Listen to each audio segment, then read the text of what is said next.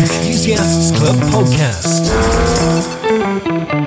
This week, reviving a heritage brand, the story of Ridgard Seats.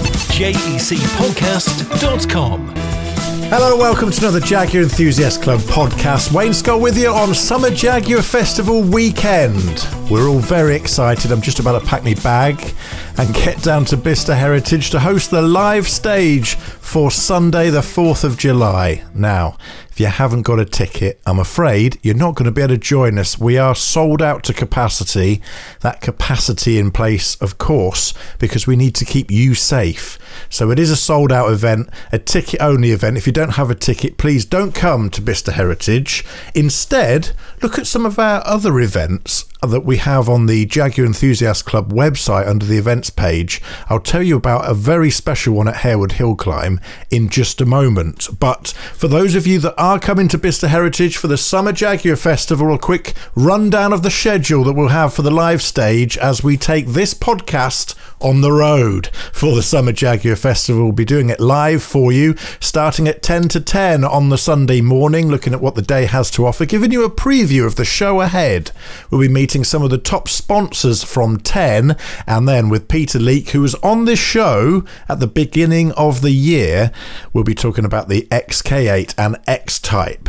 Meet the Jaguar Daimler Heritage Trust is on at 11, where we'll have Tony Marigold and I looking through some of the cars that are out on track at Bicester Heritage. And then the man that saved Jaguar, Sir John Egan, in conversation on the live stage at the Summer Jaguar Festival. That's at 11:30. SNG Barrett join us at half midday after some live music to look at the parade of Jaguars on track. And then our headline act, Kevin MacLeod, of course, the star of Channel 4's Grand Designs, joins us for a chat about cars and design at 1 o'clock. Get your sandwiches out, get yourself on the grass, pull up a deck chair and enjoy that. It's going to be really good. We had him here on the podcast back last year, actually, during the height of the pandemic, so it's going to be great to meet him in person and also throw some of your questions at him as well. Also, our technical guru, David Marks, joins me to talk about 35 years since the XJ40 was announced by Jaguar.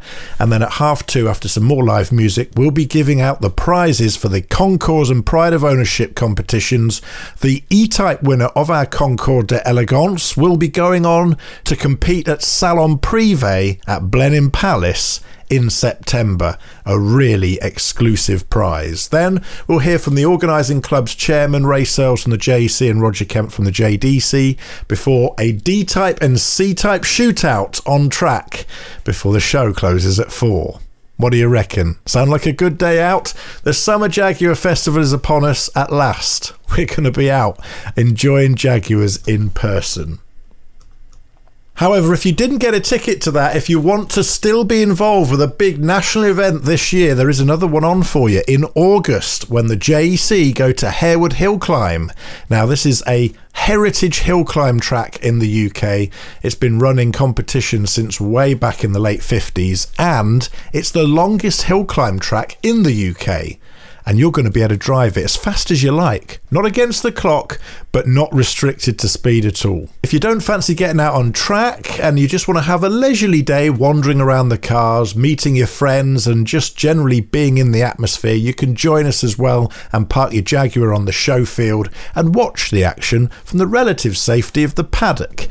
You can do all of that by booking online now at jec.org.uk/events. Look for the JEC at Harewood Hill Climb event listing there, and you can follow the links and book your ticket. Again, because of COVID, it is pre-book only at this stage, so make sure you get booking, get yourself on the entry list for that event. We'll also be having a celebratory cavalcade as well at the lunch break, so if you want to get up on the hill climb, if you want to experience the track but not too fast, that's another opportunity, and that'll be free to everyone who joins us. It's going to take place on the 21st of August, the Saturday.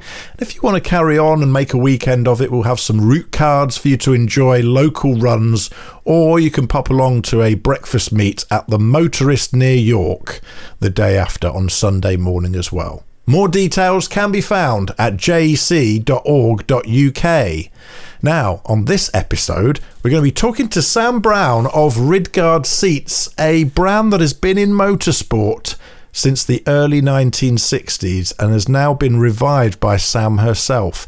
They do lots of great motor racing seats and customised seats for Jaguars as well. And we'll talk to her after the Hall of Fame next. Motorsport Heroes with Richard West's Hall of Fame. On this week's Hall of Fame, we're back to Formula One and someone very important in the history of Formula One who finds his roots in motorsport from his very important to Jaguars history father. We are talking about Patrick Head. Richard, this must be a character that you must have come across many times in the pit lane over the years. Well, yeah, he was actually one of my employers on 2 occasions when I worked for Williams in '84 and then went back at the end of '92 through '96. Patrick obviously was the senior figure in our design team at Williams Grand Prix Engineering Limited, and of course he was the 30% shareholder that joined Sir Frank Williams when they formed the team in the mid to late 70s. I alluded to his father's history, and I've seen Patrick Head in a number of interviews talk about the fact that he spent most of his childhood slung in the back of a Jag, going to various motorsport venues across Europe, actually, and in particular Scandinavia. His dad, Michael Head, was a Jaguar driver, a privateer, and actually won at Goodwood, part of the Whitsun Trophy in 1957. Do you get the feeling from him that he still has a very close affinity with Jaguar even now? Anything automotive and anything that is classical in terms of British engineering, manufacturing roots, then Patrick is a fan. I mean, he's one of the most patriotic people I've ever met, and being so outspoken as only Patrick can be on occasions, he's never shy of letting people know his opinions on how great Britain is or was in the past. He's truly a very passionate individual. He loves his cars. He's very proud of his history and his time with Frank at Williams and all that they achieved together. And I think now, in his later years, obviously, he's enjoying the fruits of his labours. Absolutely. He gets to drive all sorts of nice cars. And I remember just a few years ago, he was at Goodwood Revival driving Hot 95, which was the Cooper Jaguar that his dad Michael won in at the Whitsun Trophy in 1957. But that was to pave the way for a stunning career in motorsport. Where did it all begin for Patrick? Well, he was educated at Wellington College. I met a number of very successful people over the years that went through Wellington, and clearly it did bring a lot of talent together. When he left school, he initially went into the Royal Navy, but that really was not for him. So he decided that it was time to go off to university, which he did. I believe he started in Birmingham, but he failed his first year exams. He graduated in 1970 with a degree in mechanical engineering. And he was another one. He went to that very famous Huntingdon-based company, not too far from you, Lola, of course. And that was where he met John Barnard, who we've talked about on previous programmes on the podcast, who latterly, John went on, of course, to design cars for McLaren, Benetton and Ferrari, and also have his own very successful GTO, Guildford Technical Office, set up for many years, where he did independent engineering projects as well. So Patrick really was right there in the thick of it from the very early days. And as so often happens in motorsport, his meeting with Frank Williams came on the track competing against him, didn't it? And when Frank Williams went to form his own team, that was when Patrick's phone rang. Well, yeah, in fact, Patrick got a bit sort of disillusioned, I think, with the number of aspects of his early motor racing career. And he actually he's a great sailor. He sailed the Atlantic, and at one stage, I don't know if he still owns it, but he had a concrete and reinforced steel sailing boat, which was a lovely piece of kit. And he got involved in boat design, but it was actually Frank that lured him back in 1975, because Frank had decided that he really wanted his own team. In those early days, he'd been involved in that Brat Pack we've talked about before with Charlie Crichton Stewart and Sheridan Finn and a number of other really interesting characters. But I think it was February 1977, Williams Grand Prix Engineering was formed. Frank took 70% of the equity and Patrick 30%. And of course, we talked about this recently with the Max Mosley interview. In 77, the team raced a customer March chassis.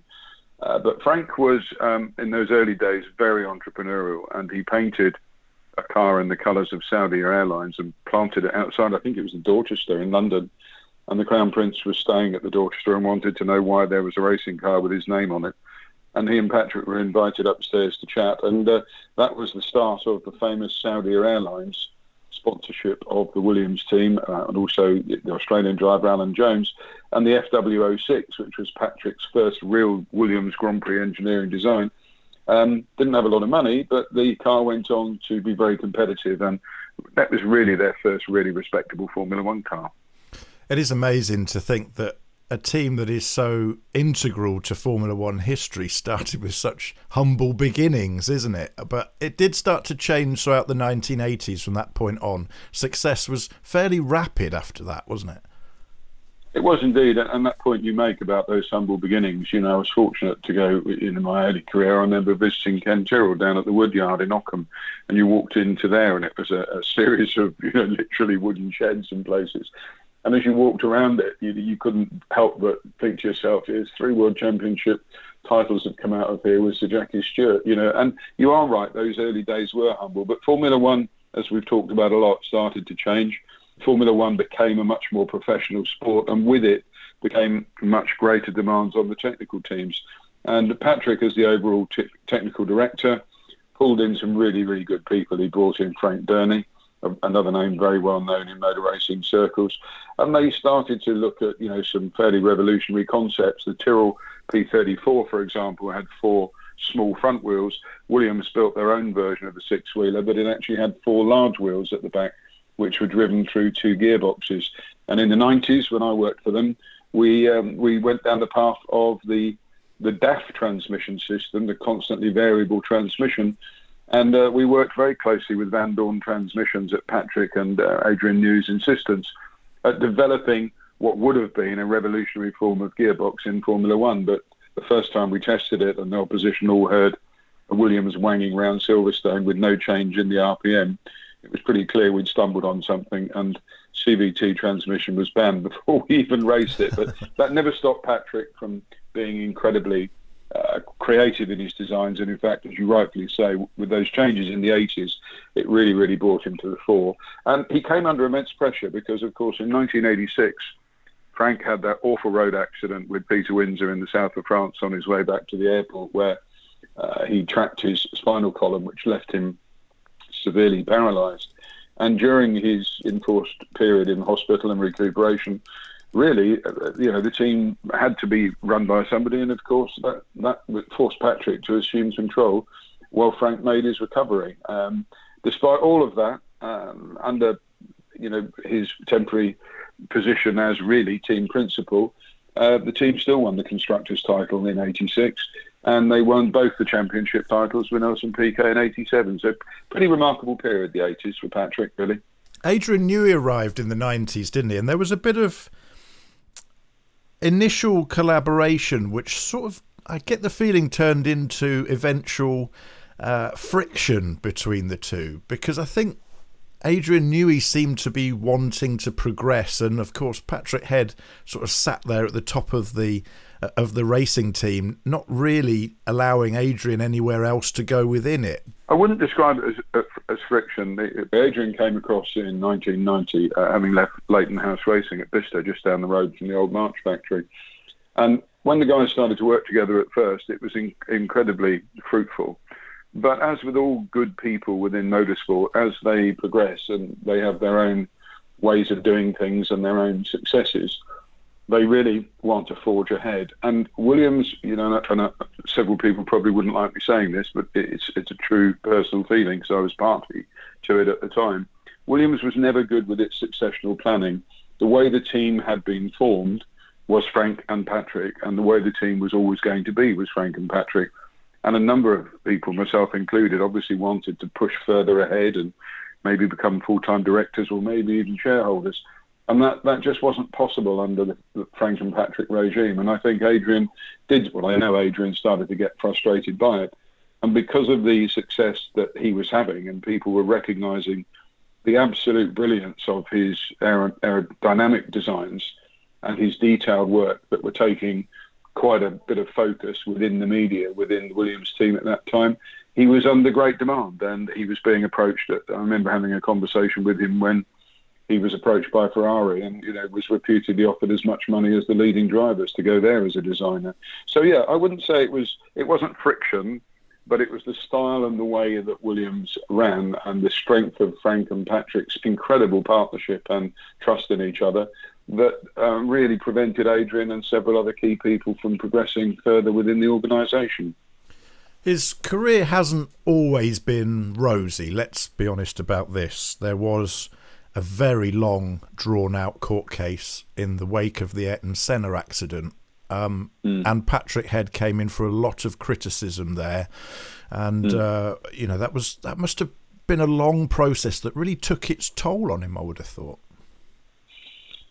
Yeah, I would say it did. I mean, it took its toll on a lot of people who were involved in the Formula One paddock at that time, and particularly within the Williams team. A number of us, in fact, I think anybody and everybody who worked for the team at that time was under pressure. But equally, Adrian, Frank, Patrick were under the spotlight, in the Italian courts. And of course, irrespective of that tragedy, or those tragedies that weekend with the loss of Roland as well, Formula One was going through those immense periods of change.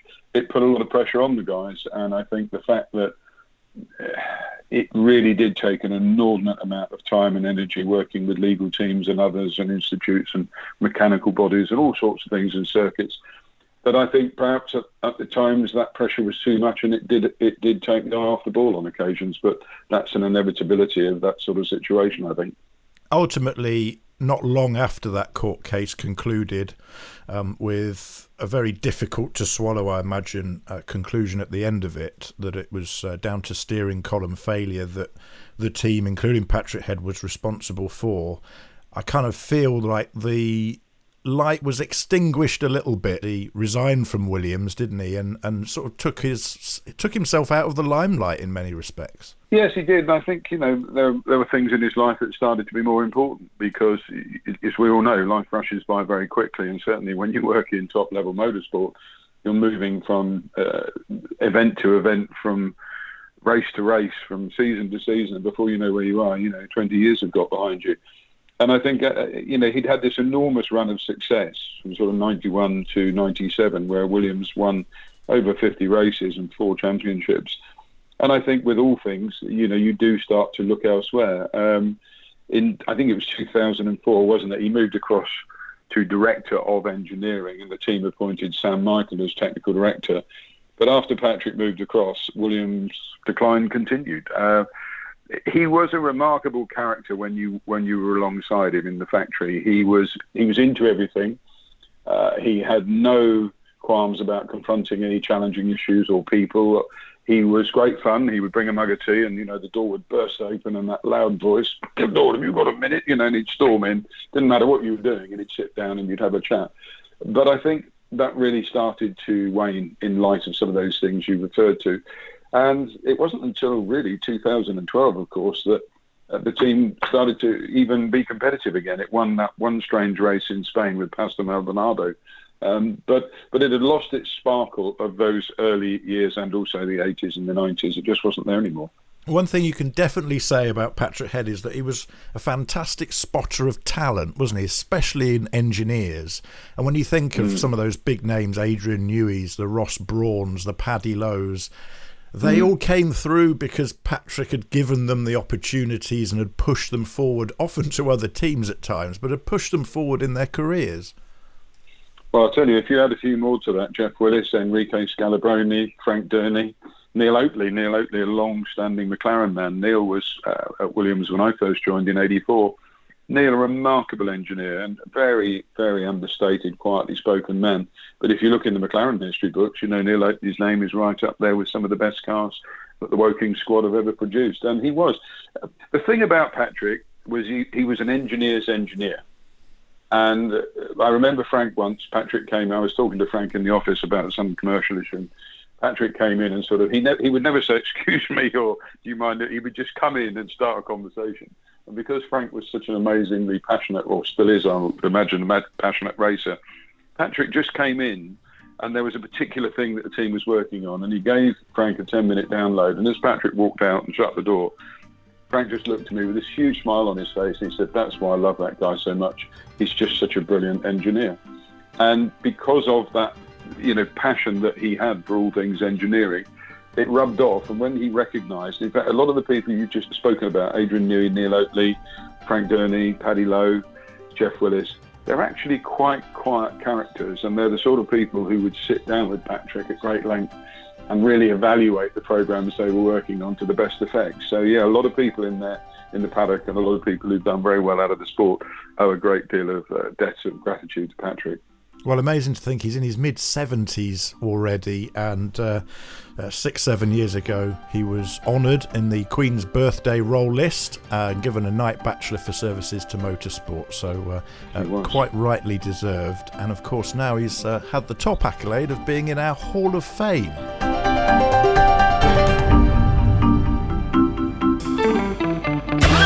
You're listening to the Jaguar Enthusiasts Club podcast.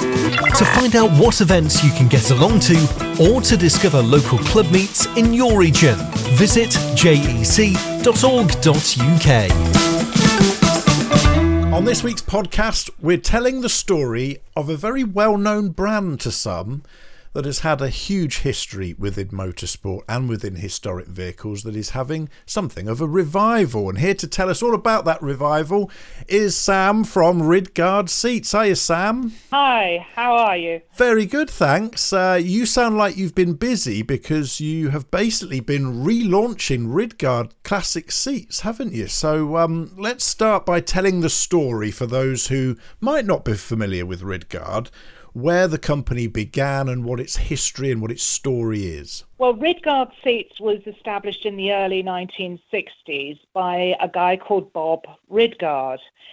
He arrived in the UK from South Africa, and he was working with various racing teams, and he built up a vast knowledge of seat design as the cars became faster and due to cornering speeds and general design improvements. So the seats at that time were just a fiberglass shell with a very unsafe mounting. So Bob Ridgard perfected a steel frame design using a full suspension system for the back of the seat and the base of the seat. He designed the first seat to have safety belt locators, the first seat to have shoulder support, and also the first seat to have head support, which are all now universally used. He showed off his seats at various international shows, and that was the start of the company. And he went from strength to strength and showed his seats all around the world at various car shows. If it's not a name familiar to you, I think if you just look at the history of it and the legacy that Bob had, it is all very, very impressive. And I'm delighted to be able to take it forward since the sad passing of Bob. It seems to be a story, Ridgard, inextricably linked really to the progression of safety within motorsport, because as you mentioned there, he's come in from South Africa in the 1960s, right in the middle of the era where, frankly, if you went racing, you didn't really know whether you were going to come home or not. Yes, indeed. And he was a racer as well. He was racing MGs. He was racing a Chevrolet Camaro in the early 70s. And safety was just not a word spoken about at the time. So he was very, very passionate. He had a back complaint and he designed his own seat. And they've gone from strength to strength. The whole seat is all about full strength, full support, incredible comfort, and the legacy of it. Well, if you read the old clients list, it's like the Hall of Fame of motorsport, really. Les Leston, Jerry Marshall, Gordon Spice, Andy Rouse, John Dooley, Jimmy McRae, Stirling Moss even had a Ridgard seat wrapped around him for racing. So I think that client list is really testament, I suppose, to Bob being a racer himself. As you mentioned there, he was racing a Camaro, and you can only really get that understanding of firstly how a driver needs to feel when they're at the wheel, and also what the safety elements are if you've done it yourself. I've done it myself, absolutely, Wayne. I started motorsport in 2013, and I had Ridgard seats made by Bob Ridgard in my TR4, my Triumph TR4, which I compete in hill climbs and sprints across the country. At the time, I had a back complaint. Every time I sit in my car and I'm at the red light waiting for it to go green on the track, I have no back pain whatsoever. I will never be without my Ridgard seats in my car. How have you ended up taking control of the Ridgard brand? Bring us up to speed. Okay, so what happened was we have our friends up at TR Enterprises in Nottinghamshire. So we've known them for many, many years, since we owned a road-going Triumph TR6, which unfortunately was stolen and blown up, and that's how we met them. And they had the relationship with Bob Ridgard, and they introduced the Ridgard family to us. And Bob's daughters, both Claire and Lucy, we met them last year, and we had some good, meaningful, purposeful discussions for about 6 months until we signed the paperwork on the 31st of December last year. And this all came off the back of the fact that sadly Bob Ridgard passed away, didn't he, fairly recently, of cancer, and that sort of left the business floating in the air in a way. Absolutely. Yes, he passed away in July 2019. The daughters were both very, very passionate about continuing the company, but they had other interests and did not have the time. So it was just a perfect time for us to work with them and acquire the business. Claire Ridgard is still involved in quality control, so she will check all my seats and make sure that they are to her father's and her own standards as well.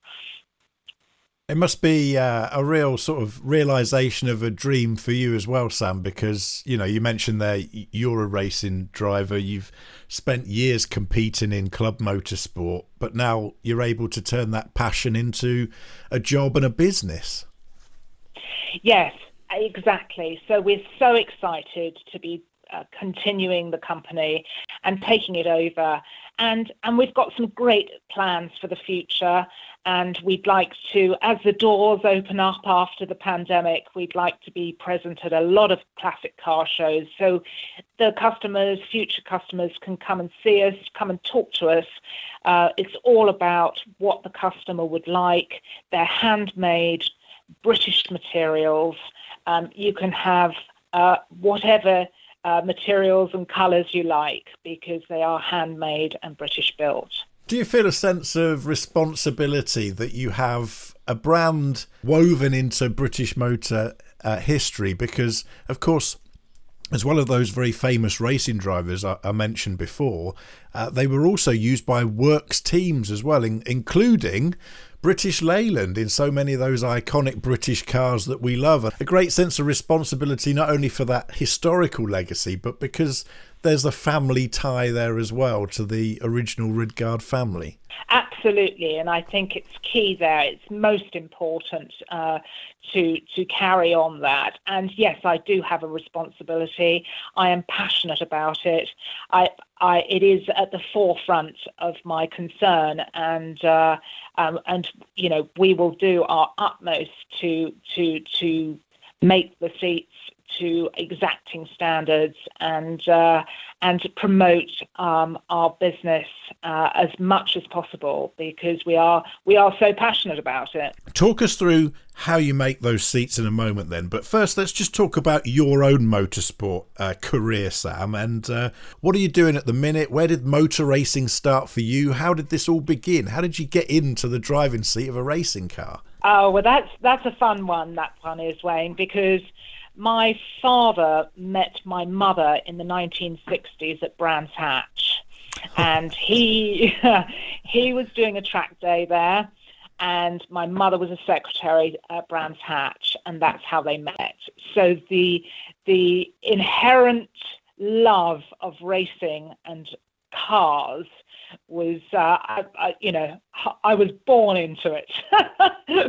And because of that, my father would change his road car every year because he got bored, and he was absolutely determined to take me back to school every other weekend in the car, and I couldn't go on the train with the pupils. So that was always exciting and fun to be around Mum and Dad, who was so very much loved their cars, all sorts of cars, and with that, for my love of my love of motorsport, just to be given the opportunity in 2013 to partake in the hill climb and sprint championship.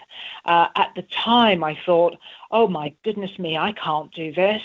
This is just not for me." And actually, what made it for me on my very first event, which is at Gurston Down near Salisbury, was the people. The people, the community, the companionship, and the love of all classic cars there at that event. So I've never looked back.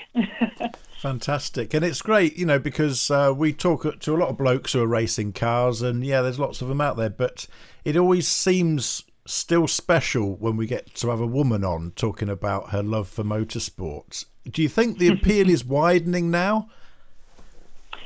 Well, I really do hope so. I think there are, I would love to say that there are more and more women coming into motorsport. I don't know the figures at the moment myself, but I would really hope, with things like this and advertising and podcasts, etc. I just hope that the word spreads around really quickly, because it's not frightening, it's not scary. You're in control of the car, and it's really great fun.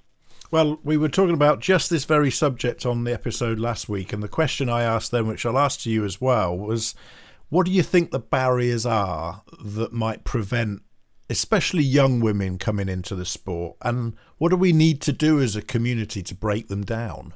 I think for young women, it's probably financial support that is required, or hill climb and sprints are the cheapest form of motorsport. But I think there might, it would be really great if we could offer a discount for those young women coming into events, and being interested in it. And there's got to be some sort of give and take here to bring more women in.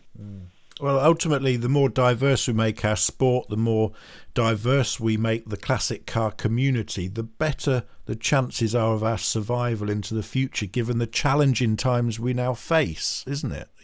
We need Absolutely. we need to show that we're all encompassing, and the more people we have on board, the better the fight will be. Yes, I agree. When you look at your journey through motorsport, and obviously you've come through the club scene, if someone came to you and asked you, Sam, I want to have a go at doing what you're doing, and they could be of any age, what's the first and most important thing that perhaps you didn't do right, or that you've learnt from, that you would pass on to someone coming into motorsport for the first time?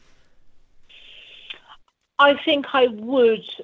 if I'm doing it all again, I think I would have talked to existing competitors and got a feel for each hill climb or each sprint a little better, and perhaps got a little bit of tuition in a personal instruction. That's probably what I would have done.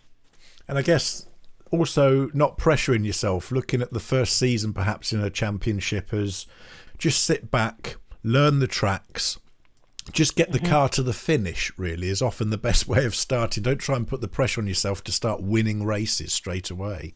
Absolutely. Well, last year was a point there because I only did 2 events because of the pandemic. And this year I've started, not from at square one, but I'm not being too competitive with myself on my times because I only did 2 events last year. So you have to just give yourself some slack and say it's okay. We're just going to learn again. Yeah, well, now you're a motorsport pro, of course, and you can offer advice to others, but the main advice being, what do you need to look for in a seat? So, you've built your lovely race car, and obviously now you need to strap yourself into this thing, and the seat is the big and natural first point of contact with the car. So, what do we need to look for when we're buying a seat for our race car?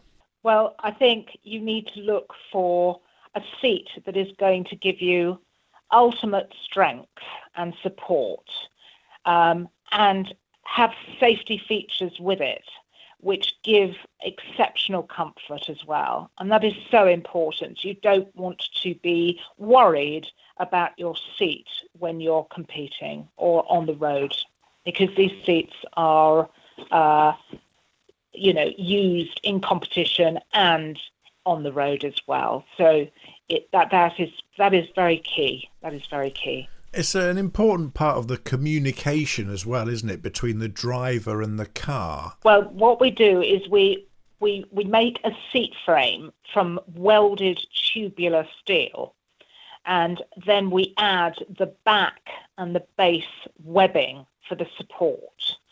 And then we cover the seat frame in the most wonderful foam, which is an orthopedic foam. It's a very dense foam.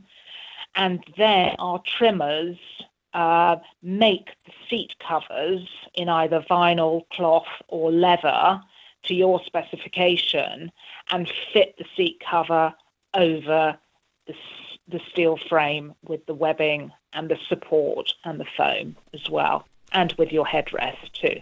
And this is obviously built to order, so you can customise them in the sort of way you see Formula One drivers doing, I guess, where they almost mould the seat to the actual figure and the frame of the driver. Oh, yes, you can do. You can do. They need to be, what I keep saying to people who are phoning me up about them is they need to be snug. You need to feel the whole seat. So it may feel a bit snug to begin with, but it is meant to be like that. So, I mean, that's motorsport seats. You also can supply seats for road-going cars as well. Slightly different, I guess, because you've got to get a bit more comfort dialed in there. But it is possible to have a seat that has a sporty feel, but with a bit more sort of daily usability, isn't it? Yes, absolutely. So this year we started production of the RS1 and the RS2 seats, which are classic rally seats. And in a few months' time, we'll also be doing the RS4 seat, which is a taller, wider seat, which gives a little bit more room and a little bit more comfort. But yes, as you say, we are making the RS9, which is the competition seat with the shoulder support and the high back. It's interesting, isn't it? Over the period of classic cars changing and becoming more adapted, I guess, to modern driving, you've seen lap belts turn into full inertia real seat belts as people have wanted to feel the sort of safety they feel, I guess, from their modern car in their classic. And few, I guess, would think about the seat, but it's very important from a road car's point of view to look at them from a safety aspect as well. And if you look at some of these bucket seats that we have in the early 50s and 60s cars that sort of finish halfway up your back, if you were to get rear-ended, it's a potentially serious situation, isn't it? Absolutely. That's why we have the lateral support, and not only vertical, but we've got the lateral support in the seat, so that if you get shunted in the side or the rear, you've got that support. And once you've built the frame and it's covered in your lovely orthopedic foam, obviously then it's the finishing and the trimming. So what are the options there? Well, you can have vinyl, you can have leather, you can have cloth, you can have a variety of inserts for the seat in different colours. You can have different coloured piping. Me, for example, I've just redone the covers on my seats, and I've chosen black leather with a red Alcantara suede in the inserts of the seats. So they really do stand out, with red piping. So, and with the red carpets, and the car is red. So it's really going to stand out, Fantastic. But you can have all manners of materials. There are hundreds and hundreds of different materials you can have for the seats. Brilliant. And this is the thing, isn't it? It's really a great way of personalising, customising your car as well, and stamping your own personality on it, I guess. Absolutely. And they all have the Ridgard logo on them, and you can't mistake them. And all made and constructed by craftsmen and women in the UK, which is a very important point to note. Absolutely. That's important, because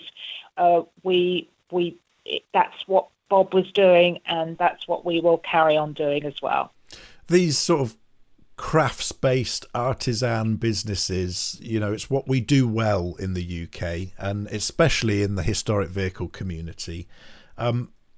What are the challenges of running a small, very bespoke business? And looking at the classic car scene in general, what do you see the future being like? And are you positive about the future for a small business such as yourselves?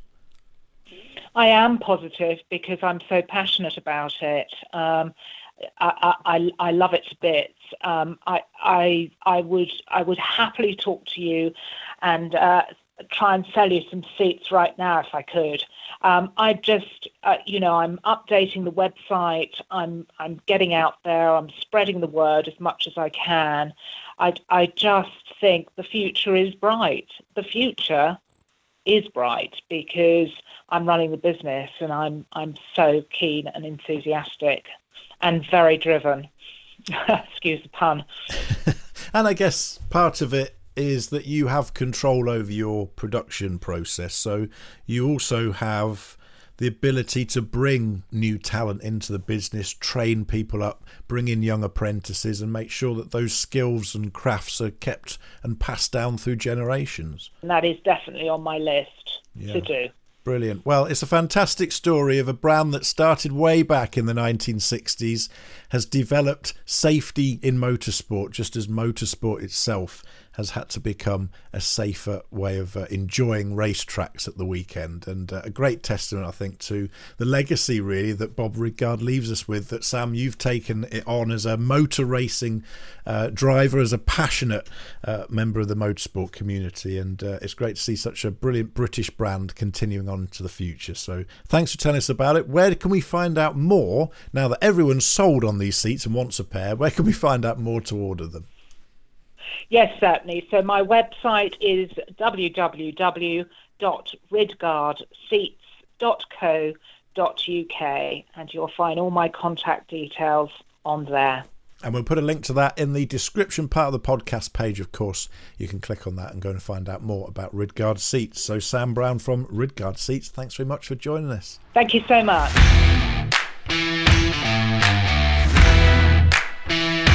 You're listening to the Jaguar Enthusiasts Club podcast.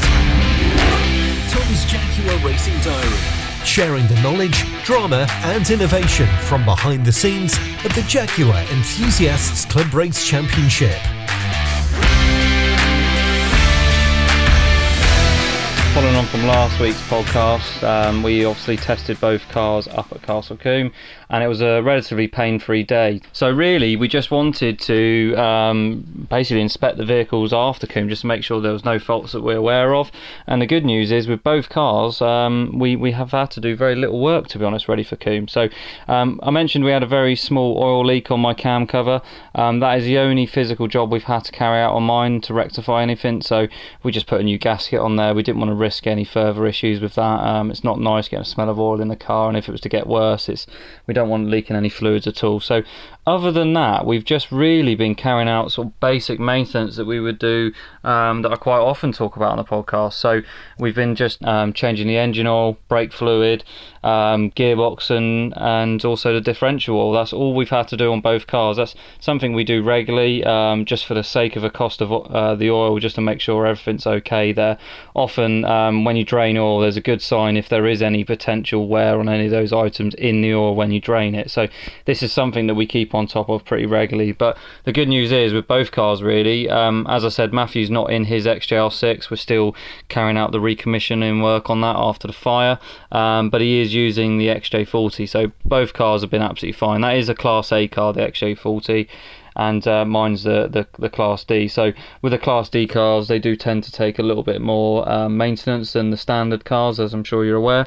But other than that, on mine, it's been really, really basic. We've just done preventative maintenance. So we've taken the pads out, greased them, make sure they're okay. As I said, at Combe, we scrubbed some tyres, so we've swapped those on the cars. We've rechecked the geometry as well, just to make sure that's absolutely okay, and we've obviously kept the same setup that we dialed in on the test day. So like I said, it's been fairly straightforward with the maintenance on this one. Combe, as I said, is my local circuit, so I'm really looking forward to it actually. And as I said, it's an awkward circuit to race at, so it's going to be really interesting. The weather looks as if it's changeable. It's a possibility that we might get rain for one of the races, but as we all know, at most circuits the weather changes so frequently, so we just don't know. We've obviously going to go with the dry setup as it stands, and then we can always change over to wet as we need. So it's actually a classic and race retro weekend, so it looks like there's a whole combination of cars racing, and I think they are allowing spectators as well, which should be good to see some people on the sidelines again. So we're qualifying on Saturday, which is in the middle of day, strangely, and then we're not racing until the Sunday. So we're going to head up tomorrow morning, and then we're going to obviously do the final checks at the circuit, ready for the qualifier. And then we're obviously got the rest of the day to watch some of the racing. Hopefully we don't have to sort any issues with my car, but we can obviously... we've got plenty of time if we do need to, and then we've got the two races on Sunday, so it will change really if depending on how the weather is, if we're going to get a wet race. Hopefully it's not in a limbo situation where it's hard to decide whether we go for a wet or a dry setup. Fingers crossed it's one or the other, if that makes sense. But really, really excited, and I think we're as prepared as we can be, but as you know, with racing, anything can happen, so fingers crossed we get a good result this weekend, and I'll record some more podcasts over the weekend, and next week we'll update you with how me and Matthew did in the races. That's all for this episode of the Jaguar Enthusiasts Club podcast. Don't forget to keep in touch with us here on the JEC podcast via www.jecpodcast.com. And you can get in touch with us very easily by using the voice recorder on there to leave us a message, or you can use the contact form if you prefer to write your messages. Don't forget, you can also join the Jaguar Enthusiasts Club online by clicking the Join Today button on the top right-hand corner of the podcast page to enjoy all the benefits, plus the fantastic glossy 130-page monthly magazine that's all included in your membership of the worldwide Jaguar family that is the JEC. This is the Jaguar Enthusiasts Club podcast. Subscribe for new episodes at jecpodcast.com.